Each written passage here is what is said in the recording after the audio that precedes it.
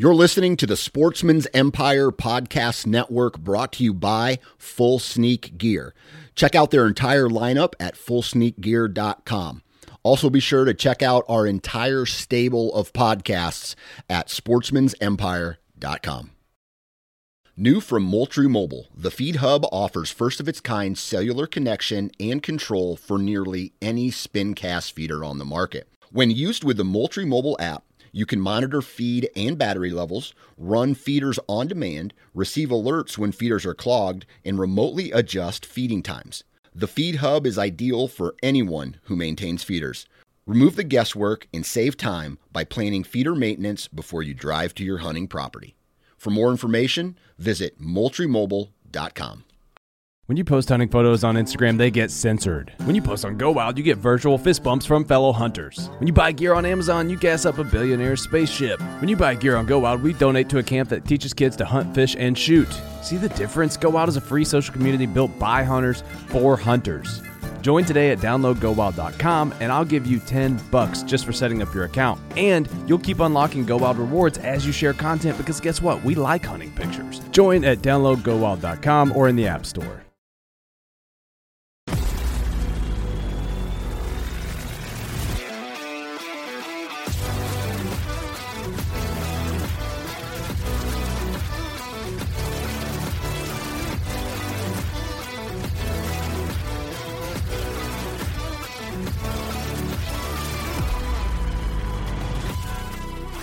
Welcome to the Missouri Woods and Water Podcast. With your new host, Micah, Nate, and Andy joining us Did we today. finally fire him from like a host position? this dude is now he the co-host intro now? man. He's the Apparently, I am the new intro guy. Intro guy. I guess. I mean, I'll do it, but I don't care. Micah bitches about everything I do, so he gets to do it now. That's fine. I'll take that. Did you do it all, or did you get it through it? I'll take that responsibility. Did you get through it? Yeah, did fine. Got it all? Okay. Yeah. Proud of you. Okay. Anyways, so on today's show, we have our buddy Blake Garrett on. You're just getting right into it. We got some small talk to do. Okay, what small talk? How's it going? Fine. Hey, Andy. What's up? How's it going? It's peachy. See, you small talk for a while, too. Whatever. You been killing any coyotes lately? We got one the other day, yeah. How have you been hitting it hard or just here and there? That day we hit it hard, but otherwise just here and there. I mean, we just hunted for a day, but otherwise it's just kind of, I don't know, hey, you got half hour after work or something? Yeah. Try it here and there. We're just trying, I mean, honestly, right now we're trying some spots we haven't tried before, or spots we haven't had any, luck in. Trying it from different angles, different setups, seeing what works, what doesn't. Nice. Messing with different calls we haven't called with. Yeah, just seeing what you can bring in. Maybe call in a cat. Have you tried calling in cat yet? So I have not yet, but that is on the short-term to-do list. We have a few spotted, and since you only get from November 15th to January 15th to do it, and I've never shot a bobcat.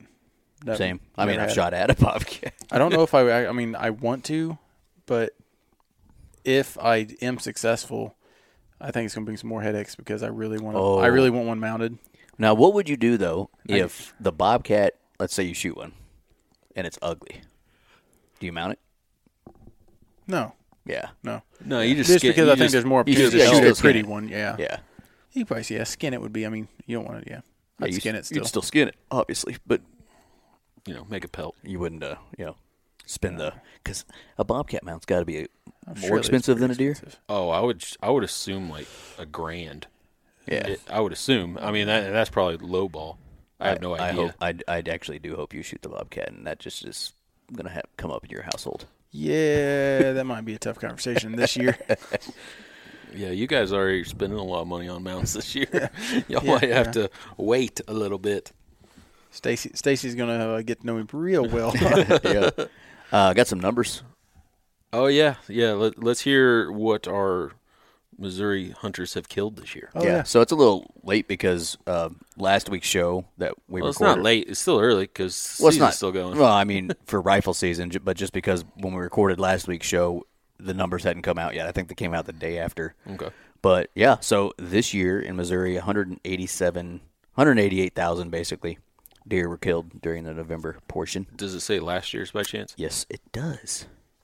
That is about 10,000 more than last year. 10,000 more. Huh. 178-ish last year.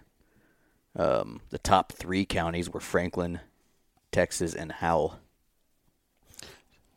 So Texas is just that outlier for me, like, because Texas is pretty far down south, and that's, down by like. I don't even know where that county's at.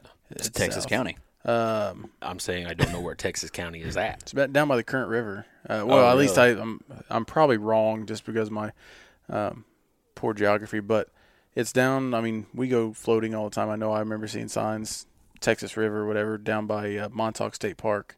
I think that's in Texas County, if I'm not mistaken. Yeah. I don't know. Let me Google that shit for you. Make sure you're right. I know it's south. I'm 100% positive. I know where, like, the general area it is, but I don't know. It just doesn't seem like... Yeah, Texas County is like dead-ass South Central Missouri. Really? Yep. That's surprising to me. Mm-hmm. And, like, the population... one, it's surprising to me because there's not a ton of people that live in Texas County. At one point in time, it was, like, the least populated county, if I'm not mistaken. Franklin County's southwest of St. Louis. Right. And then Howell is the other county, they said. They've just been putting in some work then, I guess. Or southwest. Did I say southeast? Southwest of St. Louis. Yeah. I'm still not seeing Howell County. If I'm not mistaken, it's about central Missouri. Unless I'm an idiot. I'm sure the listeners are really enjoying this right They now. are, love this. because It's intriguing. Whoever lives in that county that's listening to us right now is like, dumbass, it's here. Stop telling people we're killing deer. Well, I'm not finding it, but yeah, those are the top 3 counties. But 188,000 is not our biggest year. I think around 200 was the biggest year we've had in Missouri, ever. But it's 10 more than last year. So either we've got more hunters out there. I'm sure. I'm I'm sure they probably don't have. I'm sorry to interrupt. How many tags were sold this year? No, it didn't say it year? on that article, at least, that they released. Yeah, I'm pretty sure everybody had an uptick. Like the whole, United States had a uptick on tags. Actually, Tags sold. yeah, tags sold. Where the I don't freak know. is Howell County? I know it did. Oh, shit. Last year and the year before. Howell County is straight south of Texas County on the Arkansas border. Oh, no joke. Yeah. I was way off. Down by West Plains. Or West Plains is in Howell County. Okay. Shit, that is surprising to me a little bit. I'm guessing there's just as many deer down there, though. Yeah. Because there's a lot of timber. Good for you, Texas and Howell County. Absolutely. Congrats. Get it. What was the third one? Franklin. Franklin? Yeah, just southwest of St. Louis. So those are top 3 counties this year, at least in rifle season. So congrats to them. Yep. It didn't really say much more. They talked about like how many Should say how bucks and antlered. There were Right. 102,000 basically antlered bucks. 17. Here's what makes me laugh a little bit: 16,400 button bucks. Or, oh shit, that was a buck. You know what I'm saying? Like, Right. Actually, I don't think anybody's intention is ever to shoot a button buck. did you hear that story that our guy from Go Wild had happen, Brad Luttrell? So Brad was on our show, a couple months back, or whatever it was. In Kentucky, they get 1 buck. Mm-hmm. He shot this, what he thought was a doe. It ended up having little freaking,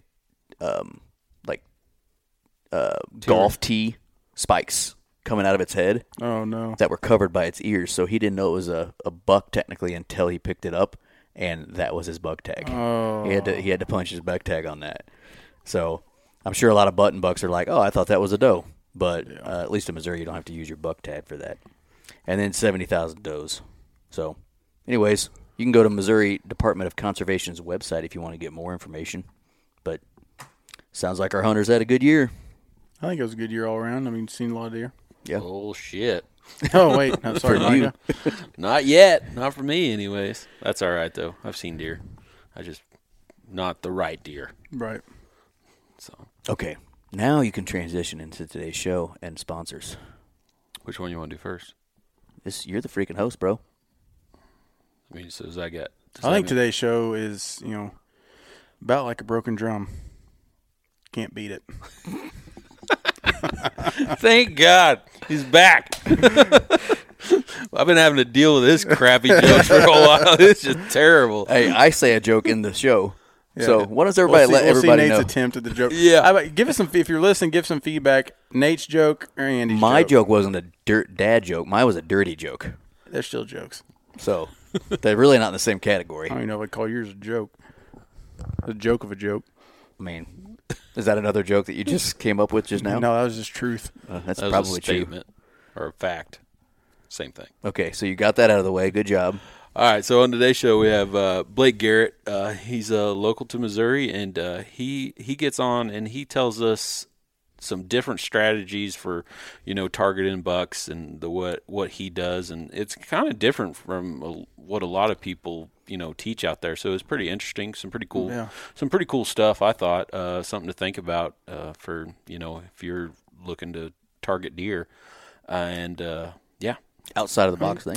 We've talked to a lot of people on strategies of deer hunting, and this is the first time I've heard it worded the way he's put it, and it makes a lot of sense. I mean, like you said, outside the box. Yeah. You're ever talking to somebody and they're explaining some way to do something, and you're just sitting there going, "Huh, That makes.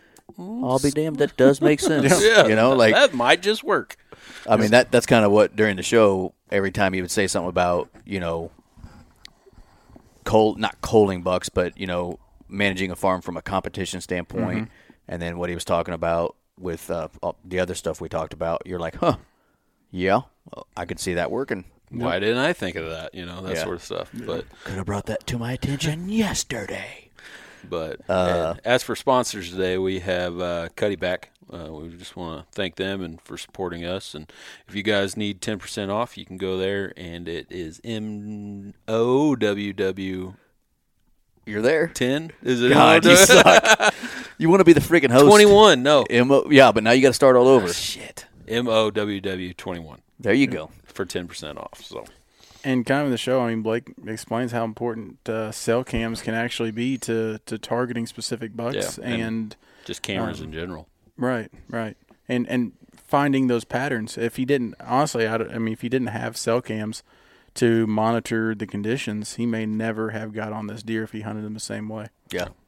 It threw me off for a little while. He kept calling them mobiles. Right. I'm like, what the hell is he talking about? And it hit me. He's saying cell cam, but I've never really heard it said that way. So it threw me off. So, yeah, it's a great show. A lot of information in there. So hope y'all enjoy it. Take it out. This is the Missouri Woods and Water Podcast.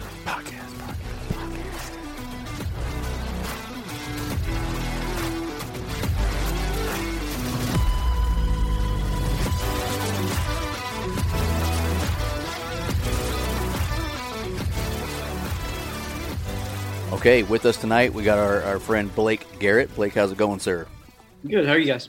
Doing good, man. It's one of those nights. We just had one of those evenings where you were trying to put a kid to bed, and You got your two kids fighting upstairs. Like I've got my two sons running around UFC yelling fighters. at each other. They're pushing mom and dad's buttons tonight. That's for sure. Yeah, So they're good at that. Yep, they are. The 4-year-old's actually being good, but then the older two is just they're in rare form.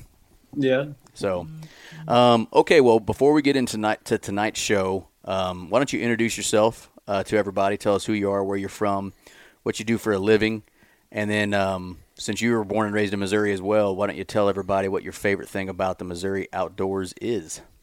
Yeah. So I grew up in a little town called Marshall, kind of smack dab in the middle of Kansas City and Columbia. Honestly, it's about an hour from each, right down 70. And yeah, man, I grew up here, loved hunting, grew up hunting in Missouri. I think the cool thing about Missouri is that it offers kind of great turkey hunting. There's great deer hunting in it.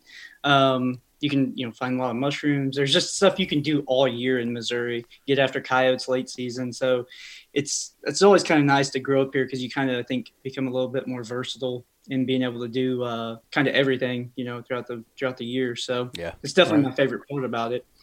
Nice. I think, I grew up in Missouri, like I said, in a small town, started kind of filming hunts and stuff like that, kind of when it was becoming big, but really I think like Buckmasters was on TV and that was really it. You know what I mean? There wasn't like a bunch of other stuff, just Buckmasters really is what I remember, like Jackie Bushman. But started just filming for fun, honestly. and then kind of got in with a show called Campfire Stories on Pursuit Channel. Did that for about 5 years and started kind of seeing the business part of it and the marketing part of it. Went from that to a show called Full Draw Adventures, which is on Pursuit Channel currently. And I was with Full Draw for about another 5 years or so. Once I was with Full Draw, I started working on marketing stuff pretty heavy and really kind of liked that aspect of it and started doing content creation. Obviously, you start getting into cinematography and some really high-end photography stuff. Found a lot of passion in that. It just kind of all molded and kind of snowballed into what it is now, which I do content creation now. I don't do much with recorded content anymore. Everything I do now is like controlled content. So we do commercials, we'll do magazine ads, we'll do social media posts, things like that for companies. I can tell you as a business owner, for me, it's a lot less stressful because if you're relying on killing deer for income, right. It can get painful. It can get very and stressful, right? Yeah. Like Like you can do everything right and put all of everything into it and the deer just doesn't show up. Yeah. And that's the stressful part. So on the created side, it's a lot easier because you can actually, you see your effort come back and you can see some good projects come out of it. So it's kind of where my business has gone in the last 3 years. But yeah, man, doing that, which allows me to hunt a lot, obviously, because I can kind of splice the two, and I'm still in the hunting industry. But yeah, that's pretty much the rundown of it. Doing that, and like anytime you travel, those are travel expenses for the business absolutely right there. There you know, so like you don't even have to try to explain to your wife, "Hey, I need to go to Kansas, to hunt, or I got to run out to Nebraska because I gotta go work. I got to go work." It's a write-off. Yeah, it's a write-off. Schitt's Creek. It's write-off. Who writes it off? I don't know. The tax people. It's write-off. Who pays for it? I don't know. I don't know. Nobody. Yeah, I guess. exactly right. Oh, that's so funny. Yeah, well, I mean, that's pretty cool. You want to take over our social media? Yeah, we can use a little help. Sure. Oh man, I'll tell you. God bless you for that because I freaking hate it. I try my hardest, but then it's just like I think I suck at it too. I mean, you can tell who's got a knack for tough. content creation, and sometimes who doesn't. And it's a difficult. It's not as easy as people say, right? Is what I'm getting at. I think the biggest thing in this industry, I think the thing is being confident and standing out. Like you have to just not be. I mean, everybody's always going to be disappointed in what you do, no matter what it is. You're going to make somebody mad. Somebody's going to write a comment about it. Somebody's going to be upset. You did it wrong. You did it. You should have done it this way. Whatever. Right. Once you realize that like that doesn't matter, it makes it a lot easier. And I think for me, especially coming from TV and stuff, like I don't watch outdoor television, and that blows people's minds. Like, what? You don't watch Heartland Bowhunter? You don't? And I love those guys. Like Mike does a great job. They do great. I'm not discrediting anything they do. Sure. I just, for my business, I have no concern in what they're doing. Like, if that makes sense. Like I look at it as like, I try to be different. I try to do my own thing. Right. I'm not trying to mimic. You're not worried about anybody else. Yeah. Yeah. And no disrespect by any means in any way. I think for me, it's easier for me as a creator to kind of keep my head out of that game. And we've actually talked to a few of the Heartland Bowhunter guys, and they say the same thing. They're like, we don't watch hunting shows and stuff like that. They're like, we do our thing and we do it the best that we can to our ability. So I think that a lot of people feel that way that are in the industry. Yeah, those are the successful ones. I think that's to be successful, you have to be like that. You can't be chasing somebody. It's really no different with our podcast.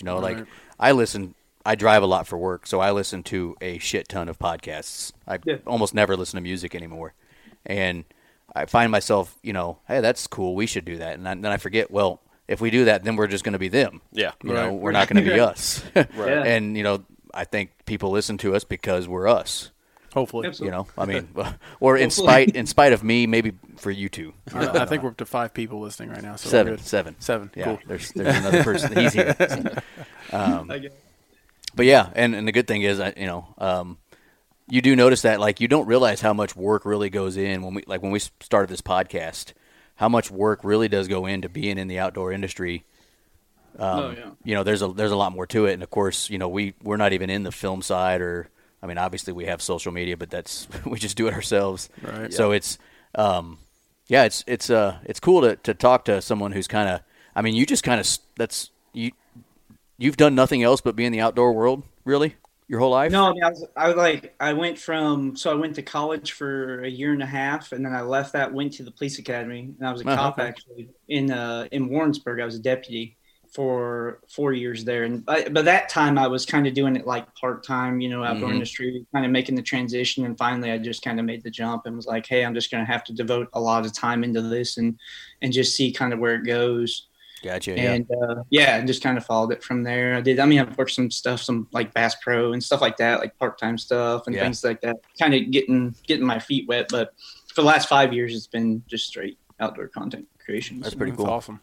Yeah. And of course the nice side of it is that does allow you, like you said, to hunt more because you can use that to your advantage. And also then you're able to schedule what you do around hunting a little bit, which is really, really nice. I mean, all of us still have full-time jobs, so it's a little harder to do that. But honestly, I think starting this podcast has helped us get outdoors more than we even were before because it's excited us. Yeah, a lot more. I feel like it just keeps that spark going all year long because how you we're obviously in the middle of deer season right now, and then usually you'll taper off and not have to worry about nothing or not even think about hunting that much till spring turkey or whatever, but the way I feel now, it's you got deer, coyotes, turkey, and whatever else we can fit in there and trying to get it done. So. On to the next thing. Right? Okay, well, today's show, we're actually going to talk about targeting specific deer. So if anybody follows Blake, and we'll let him plug his stuff here at the end of the show, he killed an awesome Missouri buck back on October 29th. So it's been a month, a little over a month at this point.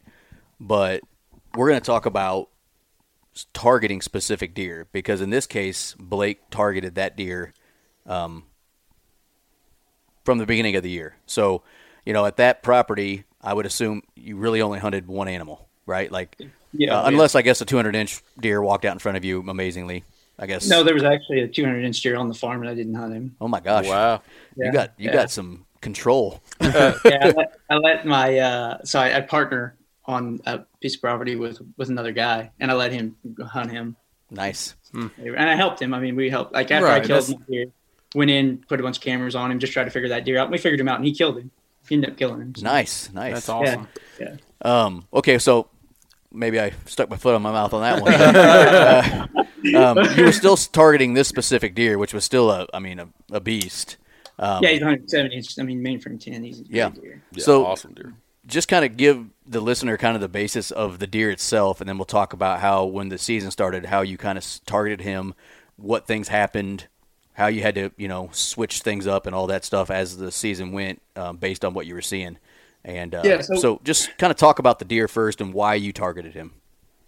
So that deer, as a 3-year-old, I picked him up on this farm, and I'll kind of get into some of our management stuff because it's really out-of-pocket stuff that a lot of people don't do. And I think a lot of people in Missouri don't think about management in the aspect because they think they have a small piece of ground and they can't control it because they're neighbors and whatever the case. The feeding thing with the Missouri's baiting law is so weird, but we kind of use it all to our advantage. And I'll just start back in 2 years ago. He was a 3-year-old, nice 10-pointer, nothing special, probably 130-inch 3-year-old 10-pointer. Mm-hmm. Our goal in management in Missouri is like notorious, at least where we live, is that it's notorious for growing 8-pointers, like big 8-pointers, 130, 140, 150-inch 8-pointers. That's like a 4 or 5-year-old deer. That's just normal. So we tried to really, what we do is like, we call it selective culling. We don't shoot any does off the farm at all. We'll go in and we'll allow the harvest of any 8-pointer from 3 years old and up, right? And every deer that gets to 5 is on the hit list. Right. So you really just try to pave the way. If you think of it like high school, you've got your freshmen, sophomores, which would be your 3-year-olds, and you got your juniors, that would be your 4-year-olds, and your seniors are your 5-year-olds. Well, you want your best deer to make it to senior year, right? And not have any competition. So you're trying to kill out from that age group, say sophomores. I want all my sophomores to be young, good 10-pointers and not have to compete with any 8s that are their age or older, because I have a lot better chance of them staying on my farm if they don't have competition there, right? Right. So that's really where the goal was, and he was kind of a prodigy of it. I mean, I've had that farm for 5 years now, and this was 3 years ago. And so great 10-pointer. I was like, okay, we're going to really just hammer 8-pointers out of here. So I had buddies come from out of state. I had people come in to hunt. I literally got everybody I could get in there to shoot 8-pointers that were his age or older. So we really paved the way to where he was the man, I guess, for his age class. And every other deer was younger than him. There was a couple older deer that were on the farm. We ended up killing them those years he was growing, right? Mm-hmm. So like last year, we called him Little Left because he had a little brow tine, he had a little G4. But other than that, he was really, really symmetrical. And I say little, you could just tell a difference in it. He went into his 4-year-old year, and my buddy from Tennessee had passed him. And like, that was the biggest deer he'd ever seen in his life when that deer was a 3-year-old. And I was like, dude, I promise you, if you pass him, I'll let you have a shot at him at 4. Just one shot, whatever. I'm not going to kill him at 4, but I'll let you have a shot at him. Well, as a 4-year-old, he grew a big club on his left side. He literally turned into really little left because he had a giant 72-inch 10-point side, and then his left side was like a club. And I don't know. There's speculation of what happened to him. I don't know. I think maybe he got EHD but then survived it. I don't know, because he had lost a hoof too. One of his hoofs was gone. Oh, really? Oh, yeah. That's usually pretty common of an EHD survivor. Yep. It was real small weight. I was kind of worried about him, but anyway, he made it, came through. My buddy came in from Tennessee. First, I'd passed him 4 days in a row before my buddy got there. I was like, hey, I know where he is. We'll go in there. We'll probably see him. It's the rut. He's probably going to come through, Going to be a done deal. Yeah, so he does. Perfect. Everything's right. Deer comes down trail, 40 yards. Buddy stops him, shoots, and literally hit probably inch and a half sapling that was directly in front of the deer, probably a foot. Like he would have two-ringed it. And I actually put that video on. It's on my Instagram. It's on TikTok too. But perfect arrow flight going right for the deer and sticks and literally shish kebabs this limb. Oh my gosh! I'm telling you, the limb was there. The tree is no bigger than a golf ball. And he I think I might have seen that video. Is it that one? Is it a tree or is it like a vine looking thing? It looks like a vine, but it's a tree. Yeah. Okay, yeah, I've seen that video before. Yeah, and it's like real low, like this. So that's a little left. So he hit that limb, and I was like, "That was your chance, man. I'm sorry." I didn't lie to you. I gave you a chance. Yeah, You shot if he's not your deer, he's not your deer. So I was like, "Sorry, bud. We're not going to kill him this year anymore." So then we're just kind of walking him, not really bumping in on the farm. The farm's kind of a cool farm. It's a 500-acre farm. It's got 200 acres of timber right in the middle of it, in the heart of it, and one chunk, which is rare for where I hunt. That's a lot of timber. So we really don't mess around with the inside of there at all. So we really thought he had a good chance of living. So left him alone. My wife has never killed a deer in her life, and I convinced her to go deer hunting last year during rifle, and she passed him. She didn't shoot him. I told her she could. I gave her green light. She's like, now, no. Hold on. Didn't shoot him because she was waiting for something bigger, or was she secretly just like my wife would have been and like, I don't want to kill a deer, so I'm just going to say I pass on him?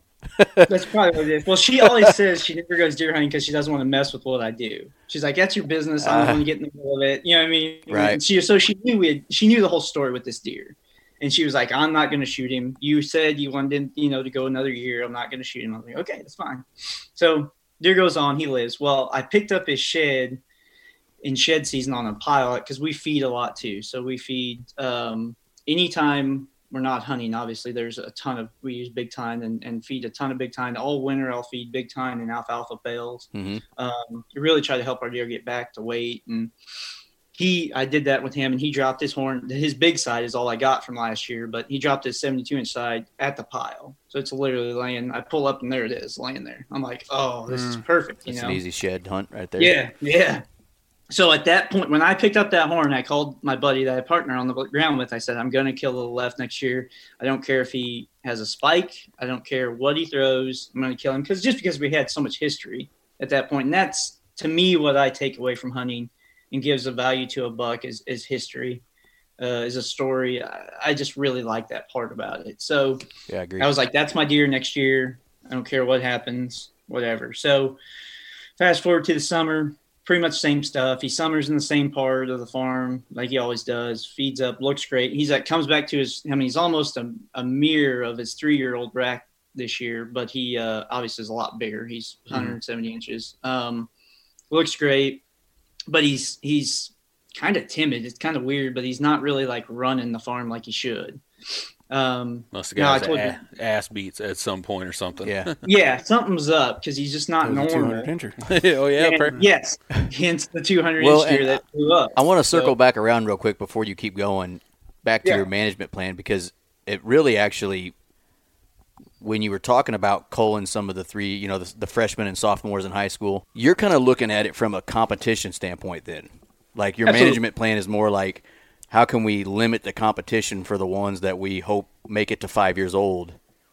And when you said that, I mean, it does make a lot of sense, because we had a deer on a farm that I hunt with one of my other brother-in-laws that 4 years ago, there was this 8-pointer who was a decent 8, probably 130 inches, you know, a good deer.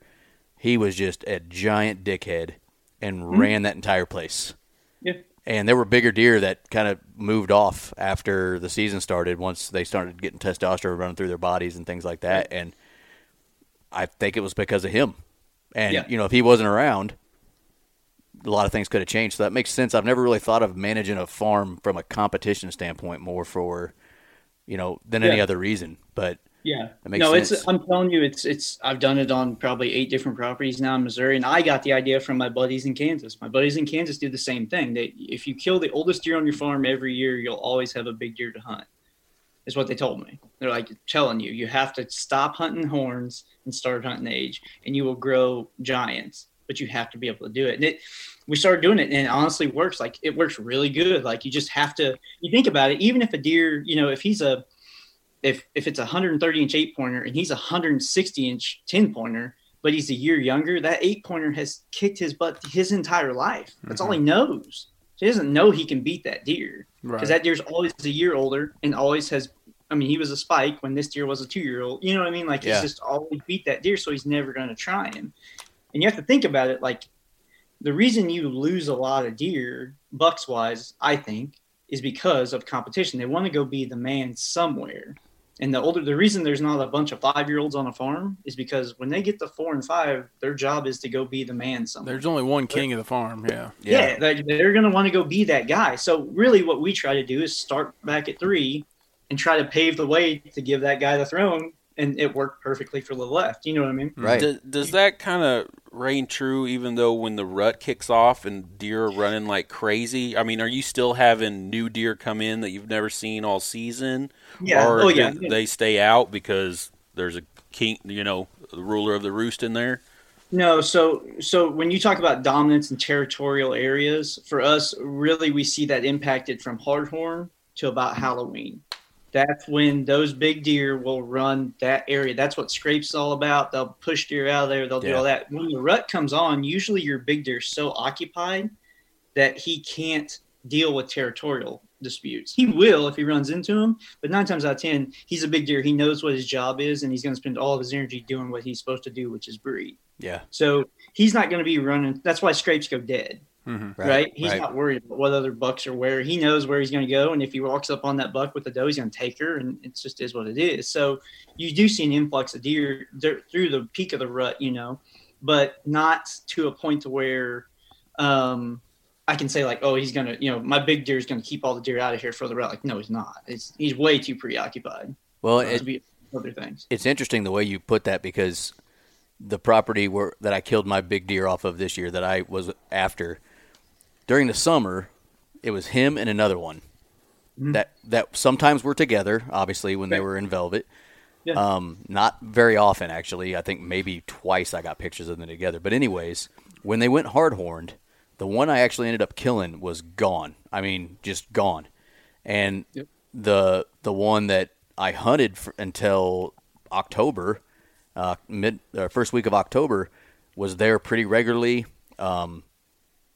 And then he kind of moved off, and then the one I ended up killing was back. And it was almost like they just switched spots. I don't know what reason there was behind it. I think they're the same age. They were about the same size as far as the rack goes. The one that was there earlier is probably a little bit bigger, wouldn't you say, Andy? Yeah. But the crazy thing is that he never came back. He still hasn't been back, no. He disappeared from October on, has never set foot back on that farm. And I mean, it's possible that he could have got shot or, It is, you know, yeah. hit by a car or something like that. I'm sure. But Yeah.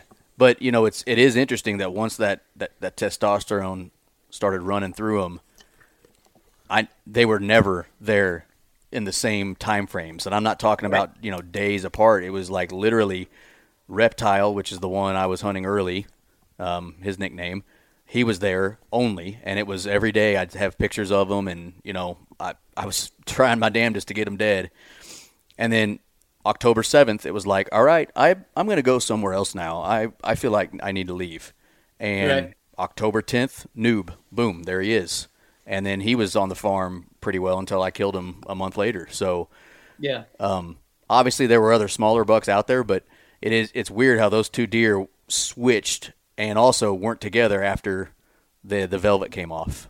Yeah. Oh, yeah. I mean, the pecking order is a real thing. It's what, I think you're never going to change genetics. So I hate using the word culling. That's why we always say like selective harvest, because genetics have been around way longer than we have. Like to get your 8-point genetics out, you're going to have to shoot every 8-pointer for 20 years. Right. And you have to kill a bunch of does too. And does that you don't even know what does carrying that genetic. Right. It's just an oddball thing of it. You know what I mean? So you just got to look at it as try to keep your 10s alive as and as less competition as you can through their lifespan, and you keep them on the farm, hopefully. So do you have any theory as to why stuff like what I just talked about happens, where one deer will seem like he's running the roost and then just say, you know what, I'm out?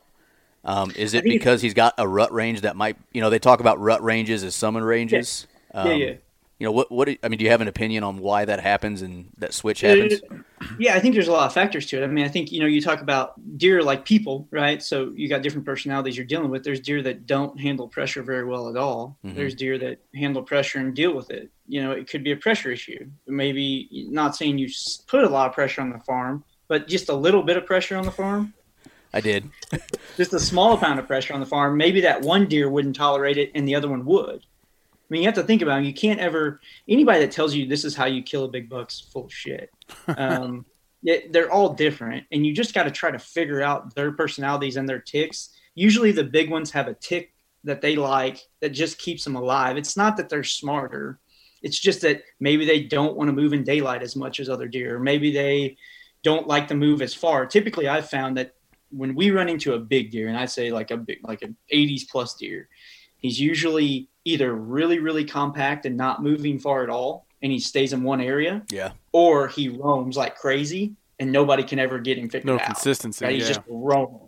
Yeah, he's just a runner. So those are really the two, I will say, personalities that keep them alive the longest, and that's what makes them big deer. Yeah.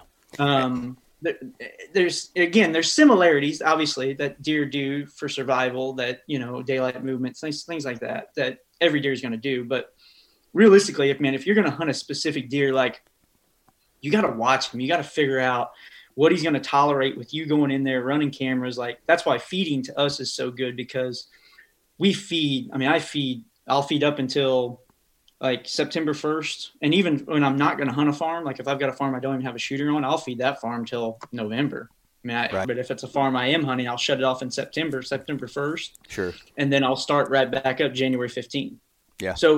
But those things allow me to have my presence on the farm be a positive influence. And I kind of get to see how those deer react. If I got a buck who will daylight every time I go in there, then he's not worried about pressure. Now I have some bucks that freak out on a trail camera and it goes off and they turn inside out and you don't see them again. Yeah. So it's just kind of noticing that stuff when you start trying to figure out one deer. Like you got to kind of learn his personalities and his ticks. And a lot of times if it's a deer that's been on the farm a long time and you've had the farm for a long time, he probably knows your game. Like he knows where your stands are. He knows how you hunt it. So you got to kind of think out of the box. Like, okay, how's this deer survived for 3 years? I've been trying to kill him. I haven't even seen him on the hoof, but I'm getting daytime pictures of him. He's doing something different that I'm not used to, or he knows the game. Yeah. Well, and then of course it probably has a lot to do with the property itself as well, right? I mean, every property is different too. And Absolutely. What was weird about the one that you're kind of giving me some advice about is, I don't know that we knew that deer before this year. Andy and I were trying to Andy knows this property well too. So we were like, do you think it's Johnny Cage or do you think it's this deer? And I'm like, I don't think it's any of them. If it was a previous deer, he blew up he 50 inches. Yeah, like he changed big time. Yeah. And so we're sitting there like, okay, we'll just say he was between 160 and 170 inches by our guesstimate based on photos. And then then season hit, and the dude started daylighting like 2 hours before dark, and would take the exact same path every night. And I'm like, I'm gonna kill this freaking thing. Like, as long as I can get there. And damned if I couldn't, I just couldn't get there the same nights he would daylight on me. And then the next night, my daughter would be in a volleyball game, and I'd be sitting at the game and get a picture, and boom, there he is. Yeah. And but then October 7th, he just was like a ghost. So a deer like that, do you think he could maybe be one that is just one of those roamers? That last year was somewhere else. This year he decided to be there, and maybe next year he's going to be 4 miles from there. Yeah. Oh, absolutely. He could be. Yeah. I mean, that's the thing. And you got to look back at like what you killed too. What did you kill off the farm last year? Is there anything you opened up for him to come over to the farm? Is there any, you know what I'm saying? Right. Or did a deer die? Did a deer get shot by the neighbor? Or, you know what I'm saying? There's a lot of things in those factors too. When you talk about it's like coyotes. There's a trick about coyotes too. And it's when you get a really, like, say you got a dead hole at a livestock auction or whatever, a dead hole at a corral and at a feedlot, and if you shoot the pack that's on that dead hole, new pack's gonna show up. Another one will come in there. It's a sought after place, and deer do the same thing. Bucks do the same thing, especially like our farms. That's why we say we don't shoot any does off the farms, because we want it to be kind of a sanctuary. We want it to be a place where I'm picking up new bucks, and after those bucks breed the does on their farms, here they come to my farm because I still got does that aren't bred yet. Yeah. So we're picking them up. And the downfall to that is that your bucks are really hard to kill in the peak of the rut. Like in rifle, it's really tough to kill our big deer in rifle, but that's what I want. I want them at home. I don't want them out on my neighbor. Yeah. Yeah. I don't care if I can't kill them. I just want them to live at that point. If they're on my farms locked down, that's fine. I don't care. I don't want them on my neighbor's farm looking for does. So that's kind of the ideology behind does and keeping does alive. And I've yet to talk to anyone or have any debate with anyone to give me a good reason why does should be shot. That's what I've always said, right? Where there's hoes, there's bros.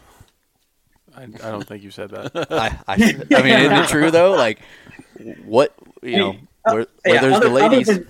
Other than food, there's really no other thing with it. And I dump enough supplemental feed and do enough with food plots and stuff and crops on the farm that we've never had deer even, close to starving.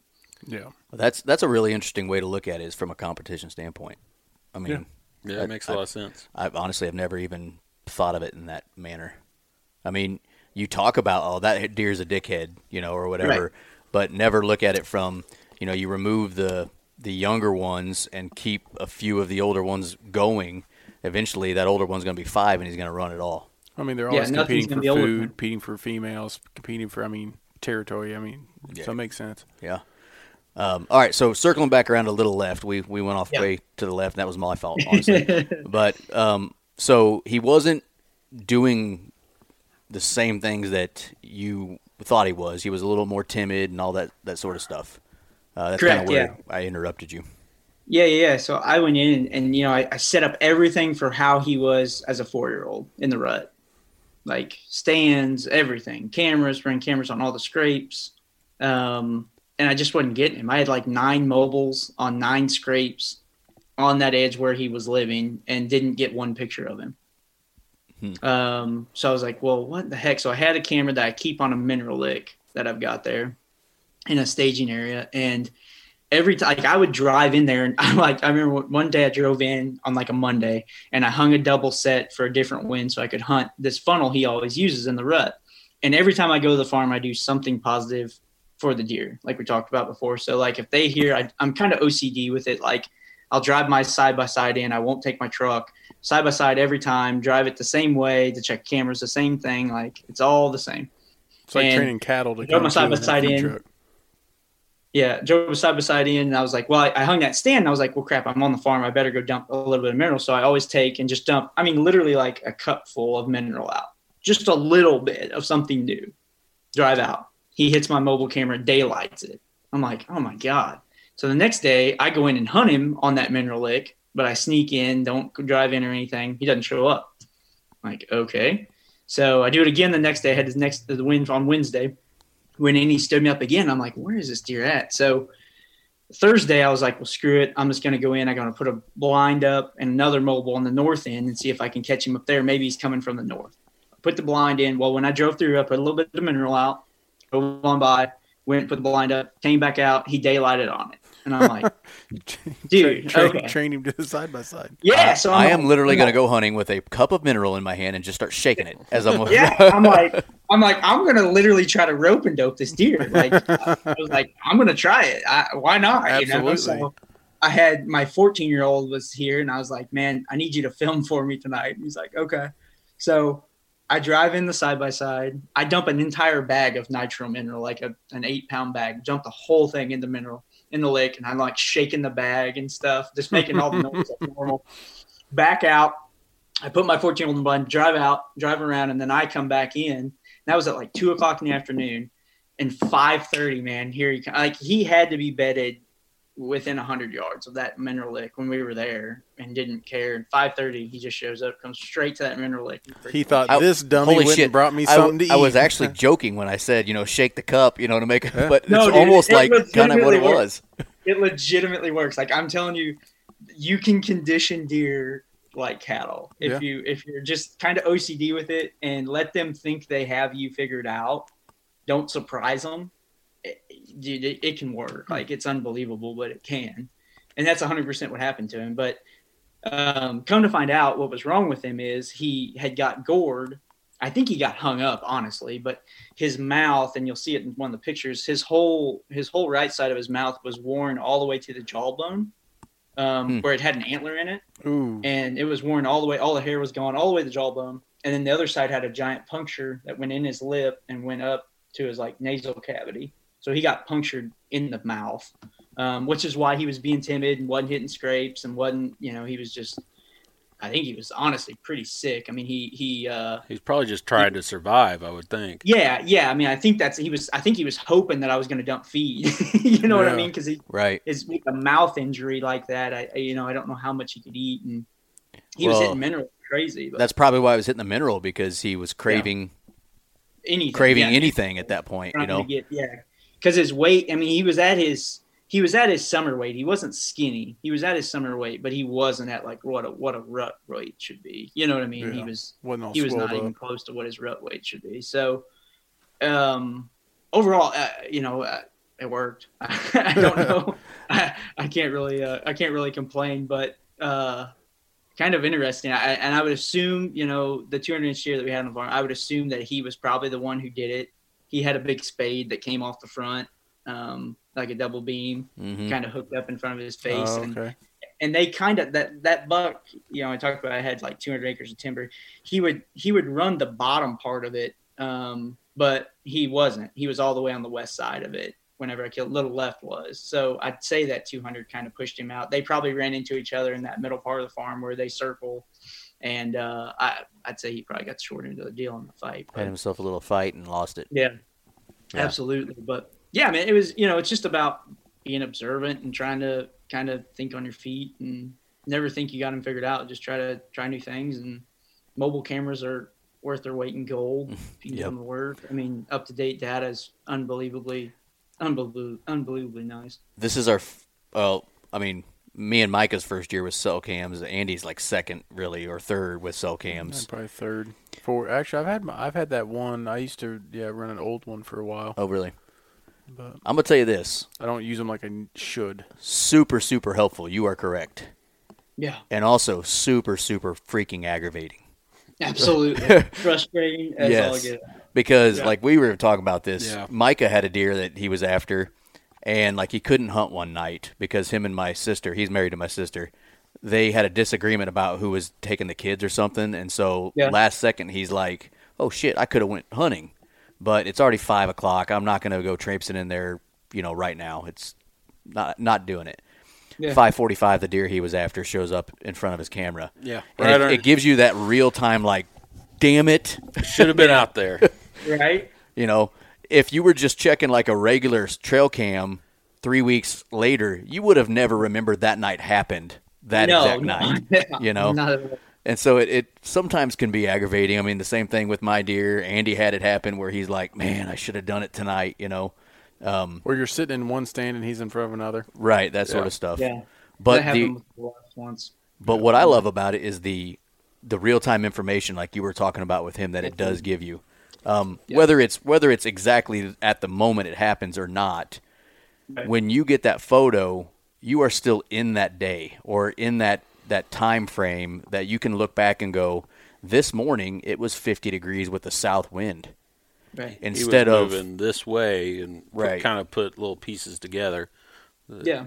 Yeah, because one thing I learned out, from hunting out west so much is that deer never bed in the same spot, really. I mean, they do sometimes, but not really. But they have spots they want to go bed with specific winds. Mm-hmm. So if you can, in the old days, I say old days, but with regular trail cameras, it's really hard to know what your winds are, what your winds were for that morning when you went to bed. All that stuff's tough. With a mobile, it's really nice because – like Little Left was one of them that he would, anytime he had a north wind, I knew he bedded really close to that mineral lick because he always daylighted on a north wind. I mean, like 5:30, 6 o'clock, like broad daylight. Mm-hmm. So I knew with a north wind, he liked to bed somewhere around there, really close. And those deer choose that, but you had to, if he had a south wind in the morning, he'd be there, but it may be 10 minutes after dark. It'd be right at dark. You know what I'm saying? So he would bed a little bit farther away. So mobiles are kind of a nice thing to where you can really watch what your morning wind is to where he went to bed and then see what he did that evening. Yeah. That's kind of a piece of the puzzle we run through a lot too, because the big deer just know they've been around the game. They know where the best bedding is, and they usually get those spots. They'll kick somebody out of them if they need to. But in Nebraska, I mean, heck, I've watched it with mule deer and whitetails where you'll see deer come in and it's like a race to this specific bed that they all use for that wind, and the big deer will come in and literally kick deer out of it so he can go lay down in that spot. But that's what kind of taught me that whole thing years ago. Yeah. And it holds true. It's just tough to, heck, there were years I'd write down the wind every day. I'd wake up and write down what the wind is. So then I could go back and look at my card in 2 weeks and tell what the, what I mean? And that's how you'd have to do it that way. Absolutely is. Yeah. But absolutely. When you're getting that information at least 24 hours or 12 hours from when it happened, you can use your short-term memory to go, I know what it was this morning. Yep. And then it's like your Rolodex is just kind of fresh. That's a new thing for me and Micah this year. While I still think it overall is a great thing, there's times where you're just like, screw it, I hate this, But and you were talking about what he did when he was 4.5. You set up to hunt him that way, absolutely initially, yeah. And I think, and I'm probably one of them. A lot of us would continue to beat our head against the wall, just assuming it's going to work.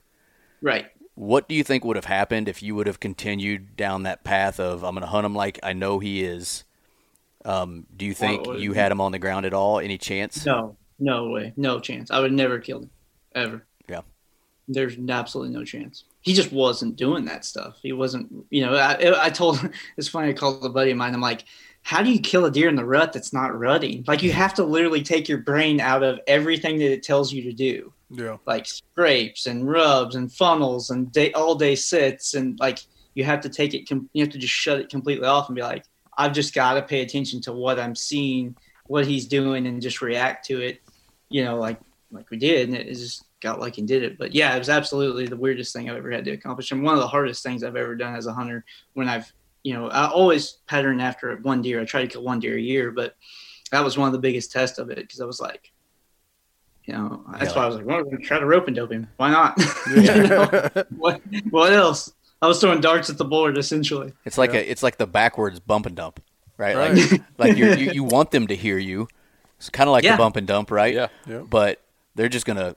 You don't want, they're bedded somewhere close enough that they're hearing what you're doing, so that you hope they show up for that. It was, I would have never thought when I go dump mineral, he shows up that those two things had any correlation either. I'd have just been like, oh, look, he's on the freaking mineral tonight or something. Do you think he was on the downwind side of that mineral and could smell new mineral, or did he hear the side by side and he start correlating it with new mineral showing He heard up? it. Yeah, 100% heard it. Because when he came into it, he didn't even run the wind on it. It was a northwest wind. He came straight in from the east. Yeah, I mean straight east from it. But I think he just bedded right. I mean, I think he was close to get up at 5:30. That's an hour before sunset that time of the year.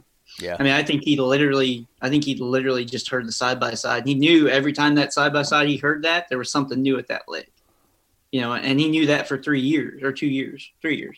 Well, I mean, so his whole life he kind of had noticed that, and that's what I talk about with it. Like, you build that ideology.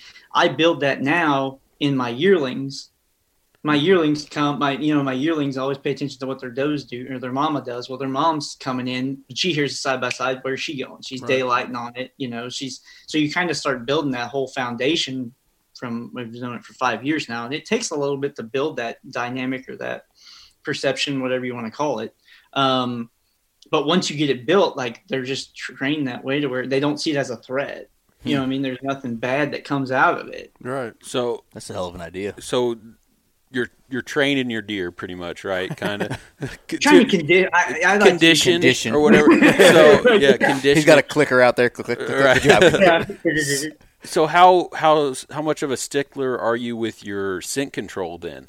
I'm assuming you're not going out there with gloves and trying to be scent free, throwing that mineral. So when you're hunting, how stickler do you get about it? None. I just hunt to win. Just hunt to win. Okay. Yeah. Absolutely. I mean, I get does. Like, I'll have does that will pick me. They'll get downwind to me, and you'll literally watch them, and they'll smell and they'll look for you, and then they'll just kind of move off.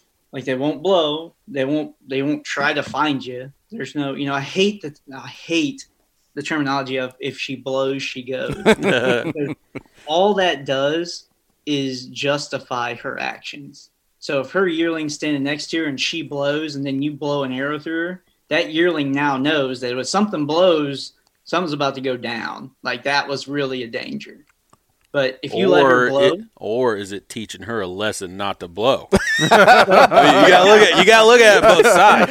I don't think you're gonna skull them into it. It's like when you backhanded her, like, hey, right? Don't you run? But no, I think honestly that's why I don't have any problem with guys killing does. Kill does all you want to, whatever. I do it as a pressure thing. You almost can never kill a doe alone. And every time you kill a doe, you're educating the other deer that's your problem, right? That you are a threat. There's a threat there. There's danger on the farm, whatever the case may be. We have specific spots we can shoot does, and that's where we take people to shoot does or whatever that aren't really in core areas. But for the most part, 9 times out of 10, like, I've had does blow before. I have a doe on the farm, on that specific farm, that loves to blow, but no deer pay attention to her. I mean, not a single deer. She cannot clear a field. She'll try. Shut up, Karen. That's exactly what it is. Like, she'll blow, and those other deer are like, they just start eating. Like, nobody even gets, like, half the deer only pick up their heads. Like, the boy who cried wolf. Yeah. She's blowing again. But I think that, for me, it's just positive interaction constantly, if that makes sense. You just try to always have a positive interaction with them.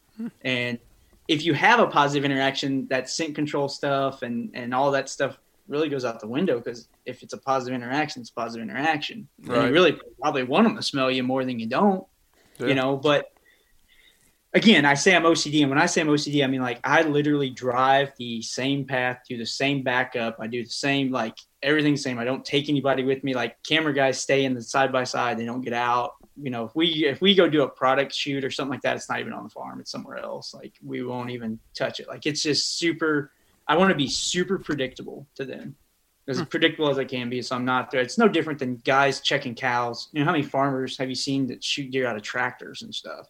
Yeah. That the deer lays there and the freaking tractor drives by them 50 times and they don't care because it's never been a threat. Yeah, I get it.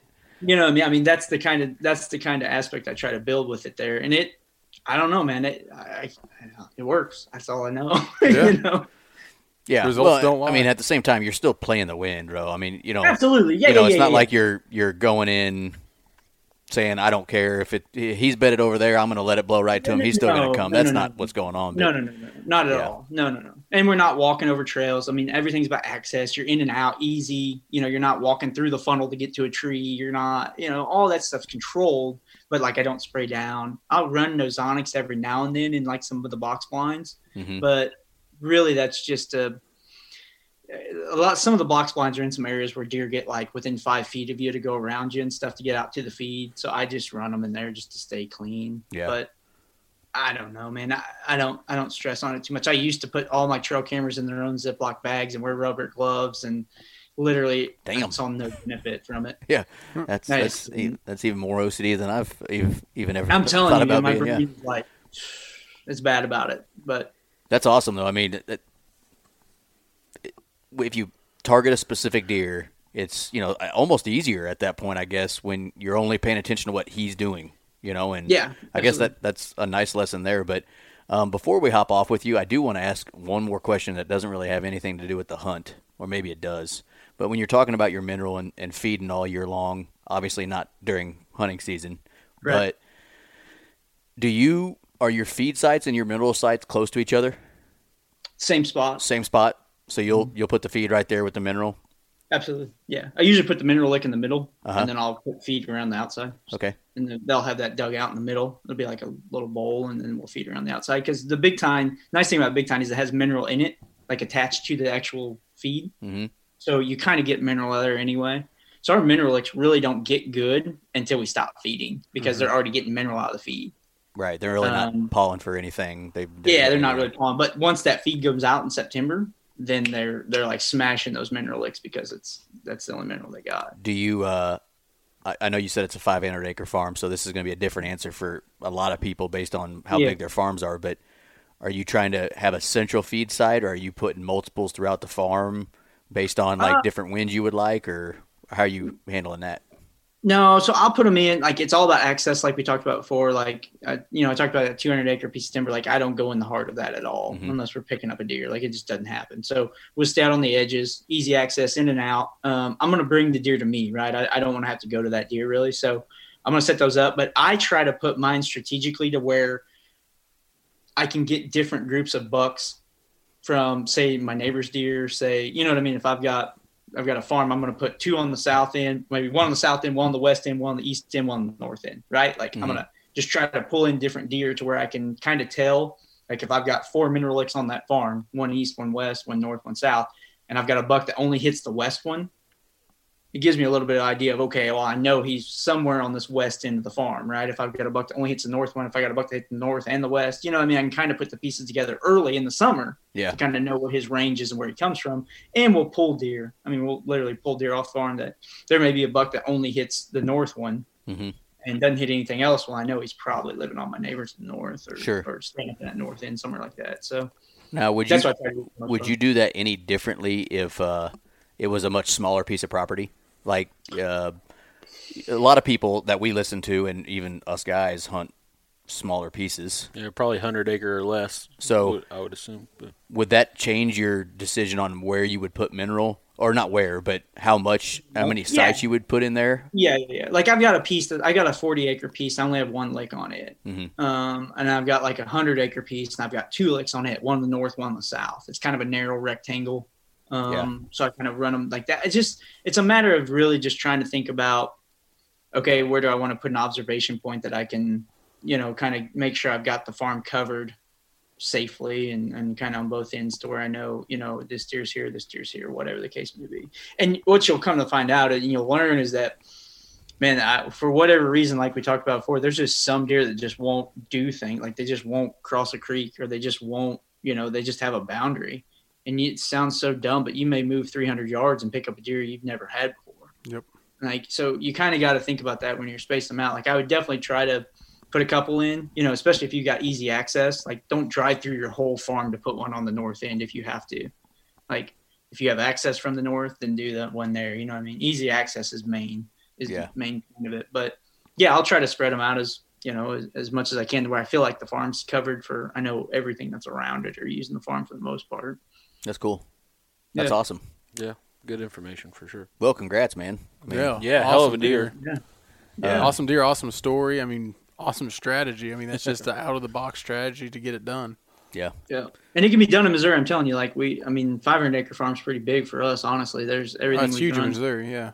Yeah, pretty small. I mean, 200 down really is everything we run. You can do it. It's just a matter of just trying to be consistent and trying to keep your stuff consistent with what you do.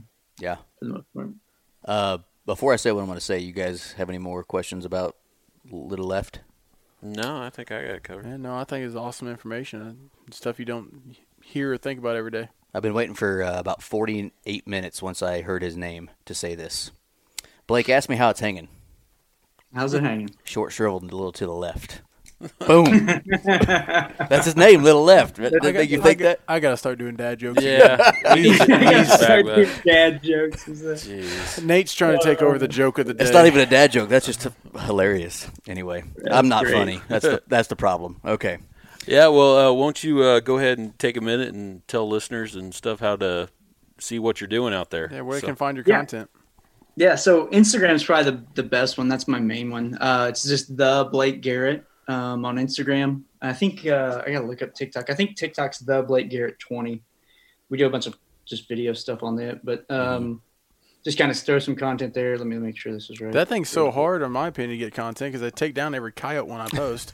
Yeah, you can't show like impact's really good. They don't like it. You can do some thermal stuff every now and then, but it's actually the Blake Garrett 8 is what my my TikTok is. Only But 12 off. yeah, we do that, and then I mean, we have hunts on YouTube. Obviously, some past year hunt stuff. If you go to Full Draw and look at their past seasons, I've got a couple shows on there every year, and then Unfiltered Outdoors. If you go to YouTube, we have stuff on there too, content on there, and working on some predator stuff for getting ready to start that. So that'll be fun. We're ready for that one. We'll throw I'll do a bunch of recorded predator content stuff. That's usually where we have a lot of fun with it. So. Yeah, we're going to see you at the Movets Outdoor Tournament this year? I don't know. I didn't know about that. Oh, I don't think they've posted They it haven't yet. had but a date and time yet. Yeah, we saw you there last year. Yeah, I was going to say, Yeah. Yeah. So. Yeah, I think we're gonna do that. I think I'm probably gonna hit ATA too this year. I wasn't going to, but it sounds like it's gonna be decent at least. So That's cool. Good. Awesome, man. Yeah. do that one as well. But Well, man, Yeah. congratulations on an awesome Missouri deer, and then we could have talked about the 14 other deer you've taken down too, but just 3. The best year I've ever had. I got lucky. yeah, Started off horrible, but it got good. yeah. I had to go back through your pictures. I'm like, what freaking deer did I want to talk about? Because every damn time I see something, I'm like, there's a new one. Okay, Yeah. And I joke about 14, but because it felt like that, like Right. damn. Oh, I know. I had him on the list to, have an episode with him since October 29th, and keep looking through the deer Yeah. now. Yeah. So it started real quick. I'll tell you real quick. My season started out in Nebraska, and I shot, I think probably number 2, maybe number 3, typical all time archery, and didn't find him. Oh, no. Yeah. Coyotes got him and pushed him, and actually the neighbors found him and won't give it up. So, Oh, no. That's so terrible. yeah. So he's like 192-inch 4x4. Dear Lord. But yeah, so it started off horrible. And then, I went dry spell until a little left. I killed him on 29th. And then my rifle buck was just an absolute lucky. I had a guy in from Big Time. He shot a buck and I went over there to help him recover it. And we're literally standing over it. I look up and there's 170-inch 10-pointer I'd never seen before in my life. No idea where this deer came from. Walking, he comes to 40 yards, doesn't even see us, is just walking by. I'm like, hey, let me see your gun real quick. With his gun, I literally shoot the deer. Like, it was the most lucky thing I've ever done in my life. So That's I awesome. guess you got to get lucky every now and then. But Yep.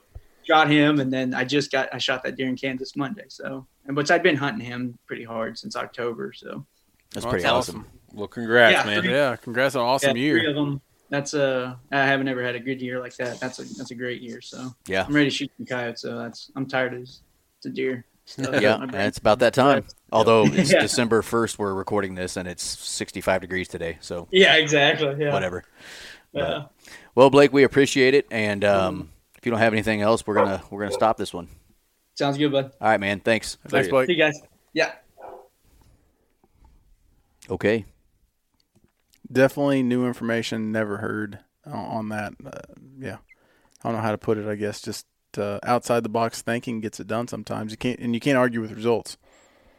No, he's a good hunter and he gets deer, big deer down quite often. So Guy's a killer. I mean, yeah. check out his Instagram stuff that he tagged in there. yeah, I mean, him and his crew. I mean, they do a lot of killing. So we had a good year. They had a phenomenal year. yeah, especially this one. I mean, this year particularly. I mean, obviously, we kind of follow stuff a little bit more, but it seems like he had a phenomenal year. I think what did he say? He had 3 down this year. Yep.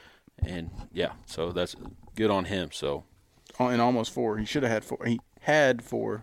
Yeah. But sounds like Didn't work out. It's still hung up in Nebraska. yeah. But bad deal. yeah, and it sounds like he's going to take over our social media for us too.